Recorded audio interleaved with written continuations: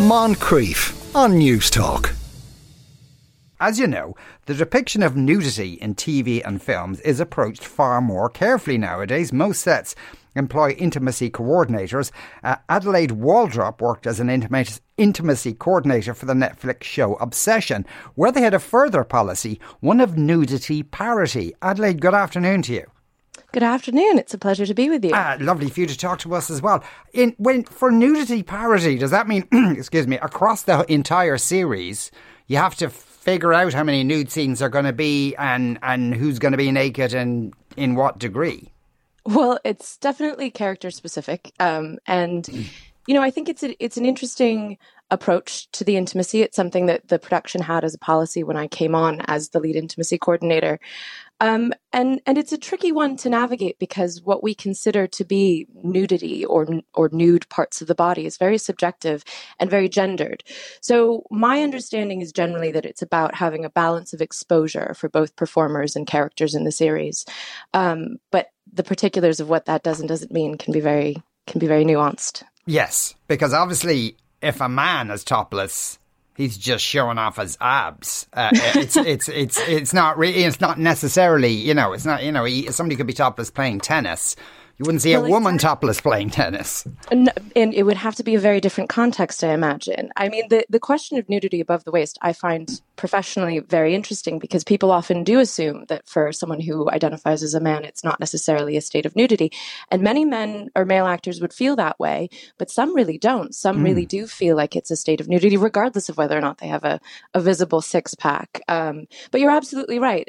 The sort of gendered and cultural and subjective natures of what we think of as nude parts of the body is very tricky to navigate, and particularly when you look at nudity of genitalia, that can be even more complicated. And so is that worked out with the actors? Absolutely, yes. So on Obsession in particular, I'm really proud of the practice that we had around the intimacy, because all of these conversations were had at the point of casting about, especially with two characters like William and Anna, who are so very their roles are so dependent on the actor's comfort and informed consent about the intimacy requirements of the role, both simulated sex and what parts of their body, will need to be on camera to tell the story effectively. So those conversations were all had very far in advance. Every conversation about their consent levels for each specific scene, I went through with them, and we adjusted those as needed and made sure that they had modesty garments to cover them as much as possible per shot. So it's a very organized, very detailed process.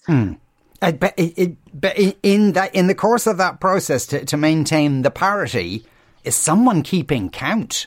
I mean, is there a whiteboard someplace with a pubic hair count on it or something? Hardly.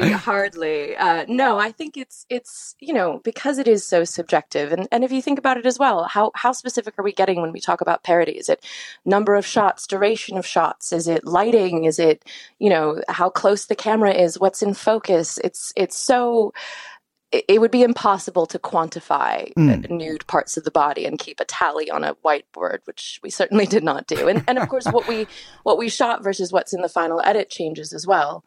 So it was more about just generally being thoughtful about how much each of these characters was exposed in relation to the other, and being clear with the actors about that, and keeping it really grounded in the story and the context of each scene, so that it felt like it was something that was furthering the narrative and furthering the development of these characters and their relationships. So I suppose for the parity then, was it to some degree contingent upon how the actors felt? If they didn't feel they were being asked to be naked more often than, far more often than any other character? Yeah, well, I mean, in the context of Obsession, Anna and William are certainly more naked than any other characters in the series. Yes, of course, yes. So I think it's about... it's difficult when it's about feelings of exposure and feelings of balance, because that can be very different for each individual day to day. And some of the scenes in the series are written in such a way that the first, I don't think it's much of a spoiler at this point, but the first scene where we see Anna and William have sex, she strips his character entirely nude. And she remains fully clothed except for her underwear. The characters do. So that's scripted as a moment of intentional imparity, you could say, of nudity. And it's important for the context of the story and the characters in this kind of rebirth that they have together in this very dangerous affair that they've embarked upon. But yeah, so it's very sort of day to day. And also, artists come in and they understand the requirements of a role, like any other. But of course, consent levels can change at any time and for any reason. So we were very mindful of that and making sure to sort of check in throughout so that both Charlie and Richard, our two leads, felt very clear and confident about what was going to be shown of their bodies on screen at any given time, and for each scene as well.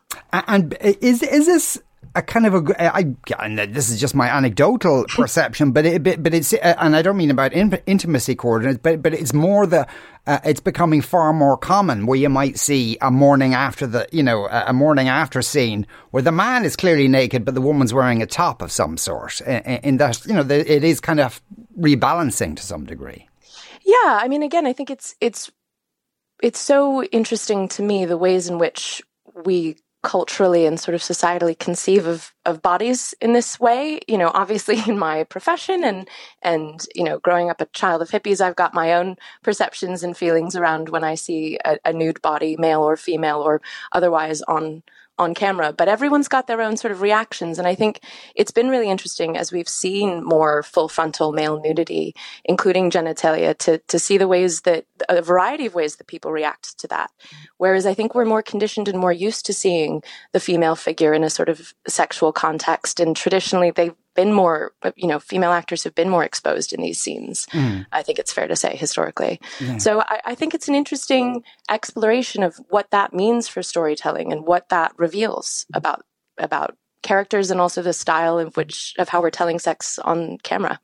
Is that an ongoing process, do you think, Adelaide? Yeah, if we're seeing more and more male nudity, obviously there's still things I would think that are taboo, or if they were depicted, they would be seen as porn. Well, completely. I mean, this is something that, I work expressly and very pointedly only within simulated sexual action. So I never work with an actor who's being filmed in a state of actual arousal. That's, more erotic film in the adult film industry. I've certainly worked on scenes that use prosthetics to tell that story. But yeah, I think it's very interesting as well when, not to get too nerdy and technical about it, but when we think about genitalia that's more external versus more internal, that changes what you can and can't see on camera realistically. So I think it's all something that we're clearly culturally interested in and working through what that does or doesn't mean for us. And I personally think it's great. I think there's far too much politicizing of the nude body, and whilst a lot of that we have to take time to sort of work through, I think it's important to continue exploring. Yeah, but do we need any more in the sense of to depict the sex acts in pretty much any way you like? Do we need that extra bit of like visual information to do it? Oh well, personally, as a storyteller, I think you can tell stories around human sexuality showing very, very little, or as much as you please. I think it depends on what it is you're trying to do and what impact you're trying to have on the audience. I think that's got to be a decision made based on what the story is driving at.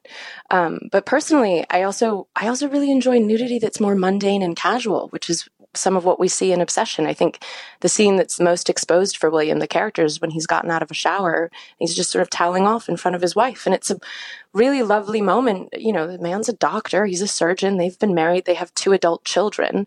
So it would be odd to then have, him walk out and be fully covered, in a way. It shows, it tells us something about those characters. So I think the relationship of whether we need nudity is something that has to be a decision made based on the purpose of the art. And I wouldn't sit here and I'm not much for censorship, generally speaking. So I would say that the more interesting it can be, yeah, why not?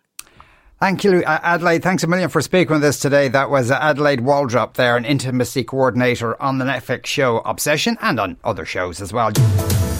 Moncrief, weekdays at 2 p.m. on News Talk.